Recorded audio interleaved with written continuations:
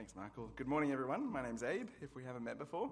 And we're starting a new sermon series today on the book of James. So we're looking at James chapter 1 this morning, the whole thing from verse 1 to 26. And we're thinking about what true faith is. What is true faith? Some people might think that faith is just listening to God's word. They might think, I go to church each Sunday, I hear God's word, I'm a Christian. Some people might think that, or that faith is doing good. I do good all the time, and that makes me a Christian. But is that really true faith? James tells us that a true faith is more than hearing God's word. It's more than good works. And James is concerned about this because he wants his readers to know that only a true faith will actually save us. Now, there's three broad aspects that James communicates about a true faith in chapter 1 of James. He tells us a true faith perseveres under trials, a true faith trusts in God's goodness, and a true faith lives out God's righteousness. So we're going to look through these 3 points today, and let's look at the first one. A true faith perseveres under trials. James says, "Consider it a great joy, my brothers, whenever you experience various trials, knowing that the testing of your faith produces endurance." What's a trial? A trial is a test of our faith that literally means a putting to proof. It's a strange sort of phrase, but what it really means is prove it. So there are moments when our faith is put under pressure, where we have an opportunity to prove that our faith is actually a true faith. Now, we don't like the ideas of going through trials or temptations. We find the idea of difficulty or hardship really hard. We tend to think, God, why is this happening when hard things come our way? And some of us, among us today, might be going through really hard times right now. Did you notice that James tells us something about trials? He tells us that this is actually normal for Christians. It's normal for Christians to experience trials. He doesn't say if you experience trials, he actually says when. Trials will come. Times will come when you have an opportunity to show that you believe in God. And James expects that true faith will be put under pressure. It will be tested. But James doesn't see that as a bad thing. He actually says we should consider it a great joy. And the reason is that as Christians experience trials or difficulties or hardships and overcome them, God is actually working in them to produce endurance. It's staying power. It's those roots that Alison was talking about earlier. A tested faith leads to endurance. And James says endurance must do its complete work so that you may be mature and complete, lacking nothing. So why is it important?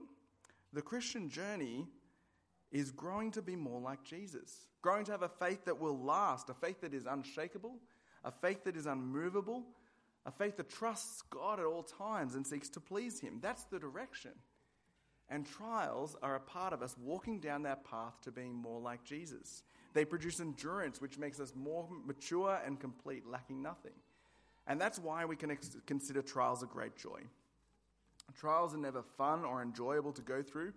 No one ever says, I feel like going through a trial. Dear God, please give me a trial this week. No one does that. Right? But we can have joy that when trials do come our way, God is actually using them for our good. He uses trials to make us mature and complete.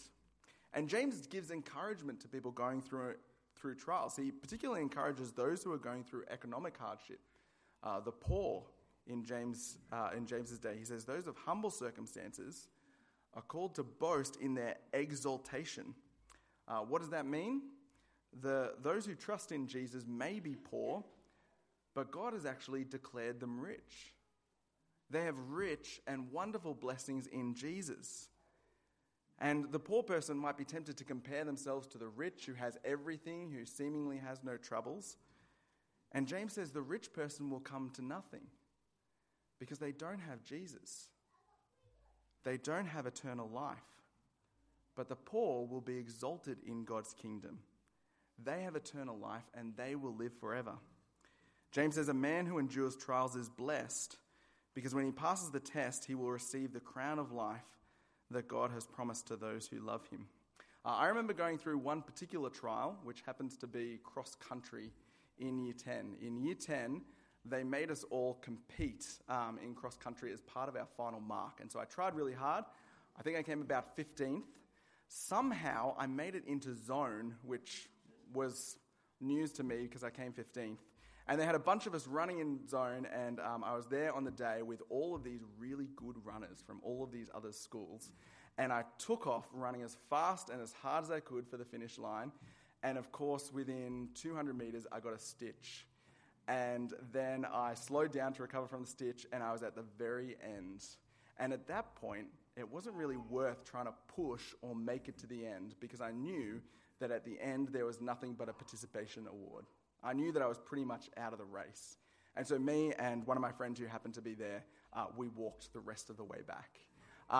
Now that may be a poor example of a trial, and it's an example of a trial that you don't really need to pass. There's nothing really at the end. And so I thought, who cares? I may as well just walk this one.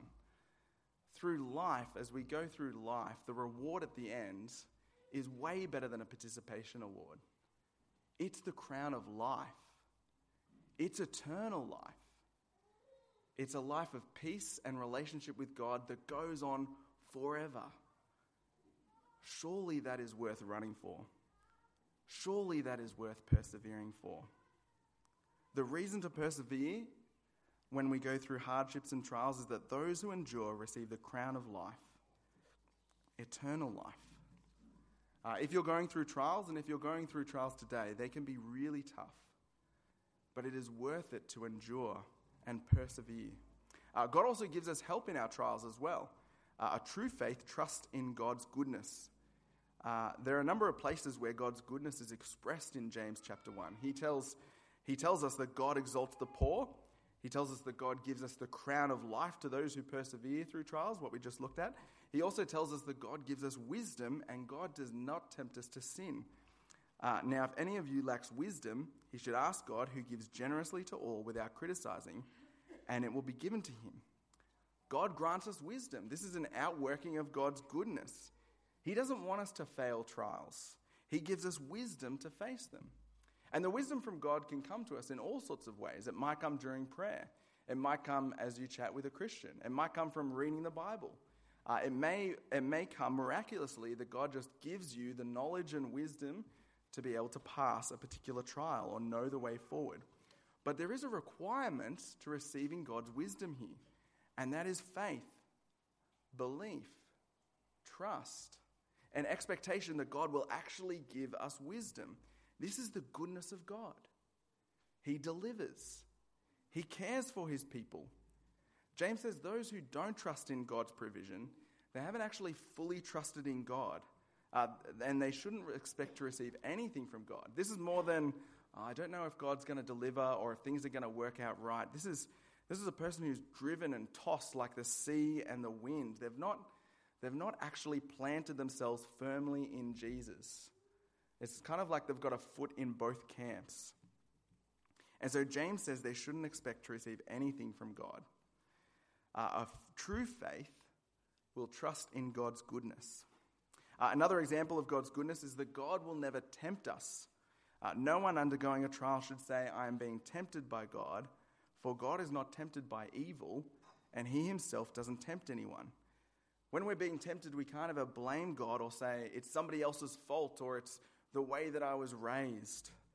We can't say anybody else in this situation would do exactly the same thing. James explains that the fault when we sin is entirely our own. James tells us desires, our sinful desires come from within, and that is what drags us astray. And so it can be quite a helpful thing to know that.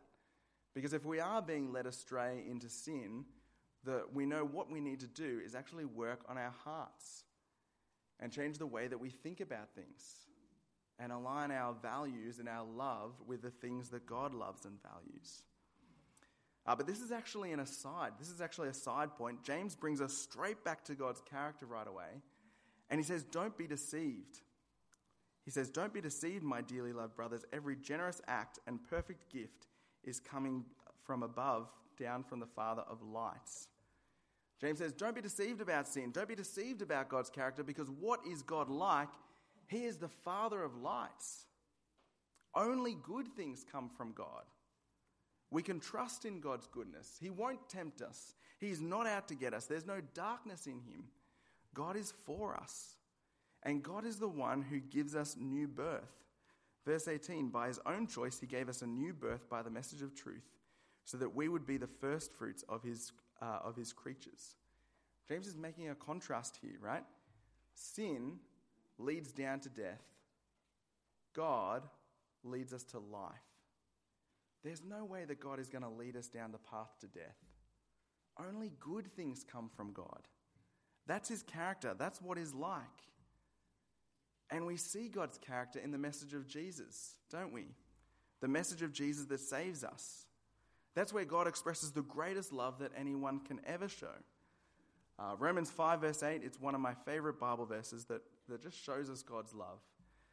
It says, but God demonstrates his love for us in this. While we were sinners, Christ died for us. I don't know what life looks like for you right now. You could be going through something really difficult and hard. Your faith could be feeling like it's under all kinds of pressure. And it's especially hard during trials when you're in the thick of things to hear things like this. But all of it is true. The crown of life awaits those who persevere. What's God like? He will never put anything in your way to hurt you or harm you. God only gives what is good, what is generous, what is perfect. That's what God's character is like. These things can be really hard to hear during a trial, but they're true. And we need to hear them. If we know these things before we face trials and know them and understand them and live them, then they can give us particular strength during trials to keep going. What have we heard so far? We've heard that true faith perseveres under trials. We've heard that true faith trusts in God's goodness. James lastly talks about a true faith that lives out God's righteousness. James says, my dearly loved brothers, understand this. Everyone must be quick to hear, slow to speak, and slow to anger. For man's anger does not accomplish God's righteousness. Therefore, ridding yourselves of all moral filth and evil, humbly receive the implanted word which is able to save you. But be doers of the word, and not hearers only, deceiving yourselves. There's a lot of ideas in this last section of James chapter 1. It's still describing aspects of a true faith. A true faith will live out God's righteousness. But I'd like us to slow down and think about a few things first. There's two common misconceptions about Christianity. One is that it's all about doing good. You do good, you don't do the really bad stuff, and God lets you into heaven. That's one misconception. And another misconception is it's all about going to church or being a part of God's community. If you go to church, you hear about Jesus all the time, you may feel like you're a Christian, but this is also a misconception. Hearing about Jesus doesn't actually save us. Both of these things, hearing God's word and doing good, are both aspects that spring from a saving faith. I'll say that again. Hearing God's word and doing good are both aspects that spring from a saving faith. What saves us is faith in Jesus. He dies in our place. He suffers God's judgment. He suffers the wrath that we deserve for our sins, all of God's anger and judgment. And how are we saved? We hear about Jesus and we accept it. We receive salvation when we trust in him. That's verse 18 of James chapter 1. God gave us new birth by the message of truth. We believe in it. We hope in it. We repent of our sins. We say sorry and we turn from them. We trust in Jesus to take all of our sins away and deal with it. And then we keep trusting Jesus as Lord, seeking to live God's way. This is the foundation for James's teaching in this section. James says, humbly receive the implanted word which is able to save you. The word is the message of truth about Jesus from verse 18. It's the message about Jesus that saves, that gives new birth. And what does accepting that look like? James says it looks like continuing to trust in God's righteousness, living in a way that pleases God. True faith doesn't want to keep on sinning. It wants to be righteous. It wants to live in a right way that honors God, doing what's right in God's eyes. It seeks to please God, hear his word, and then actually live it out. As we read in verse 22, it's not just about hearing God's word. True believers will put into practice what they've heard. They will be doers and not simply hearers. Now, it's a difficulty everywhere, probably in every church, but it tends to be a particular problem in the Anglican church that we love knowledge. We love learning new things, and it can be a temptation to come to church or small group thinking, I'm pleasing God if I learn something new. And we all have this. I remember the most enjoyable lectures for me at Bible college were the ones where I was learning new things or exploring new territory. It's intellectually stimulating for us. And it's a danger to think that I'm only growing as a Christian if I learn new stuff, or to think that that's a goal, is to learn as much as I possibly can. Learning is important. Learning is good. But what pleases God is righteousness, putting it into practice. Let me give you an example. You could spend 5 hours easy, maybe even longer, discussing things like predestination, or God's sovereignty, or how we should understand the book of Revelation. They're great things to discuss. They're certainly interesting, but I'm not sure that these things tend to lead to a life of righteousness. If you were to read the Bible, though, about where it says, love God with all your heart, soul, mind, and strength, and love your neighbor as yourself, and if you took 10 minutes thinking, how am I going to love God with all my heart, soul, mind, and strength this week? How am I going to love my neighbor as myself? For 10 minutes. And then you spend your week doing those things. That would be pleasing to God. I think it would be more pleasing than 5 hours of discussing predestination or God's sovereignty. In a commentary on James, on the book of James, John Dixon and Simon Smart say this. They say, advancing in our knowledge of God's word is not the goal of the Christian life. It is simply the means by which God strengthens us for the life of faith. Church services, Bible study groups, and personal reading of Scripture are all important, but they are not central acts of godliness. They are all provisions for a life of obedience. Doing is impossible without hearing, but hearing without doing is worthless. James is all about faith in action because true faith lives out God's righteousness. And we'll see this in the book of James as we're studying it. Doing good doesn't save us, but James will point out to us that works spring from a true faith in Jesus. And he even does so here in this section. He gives a couple of examples of faith in action. James here says outbursts of anger. He says they don't fit with a life of righteousness. When there's tension or disagreement among God's people, all of us are called to be quick to hear. That is, listen to each other. Not jump to conclusions about the other person's motives. Not burst out in anger or jump in and say something, but quick to hear. Slow to speak, meaning we weigh carefully what has just been said, and we think carefully about how we are going to speak and reply. And slow to anger, because we don't want to be angry with each other. This is because we're seeking to put on the character of God, seeking to live his righteousness. And remember that God doesn't lead us down a path of death, but he leads us down a path of life and goodness. And everything good comes from God. James says, here's another example. James says that true faith means controlling our tongues. True faith will lead us to be disciplined about what we say, when we say it, how we say it. True faith as well, James says, involves caring for the vulnerable, like orphans and widows. True faith will not live like the rest of the world, but will live seeking not to... True faith won't live seeking to become polluted by the world's desires. True faith won't seek after sin. True faith will live in God's righteousness. We've heard today that a true faith perseveres under trials. A true faith will last, will seek the crown of life. A true faith trusts in God's goodness. He is working for the good of those who love him, even when we can't see it. And a true faith lives out God's righteousness. It's more than hearing God's word. A true faith seeks to live God's way. Let me pray.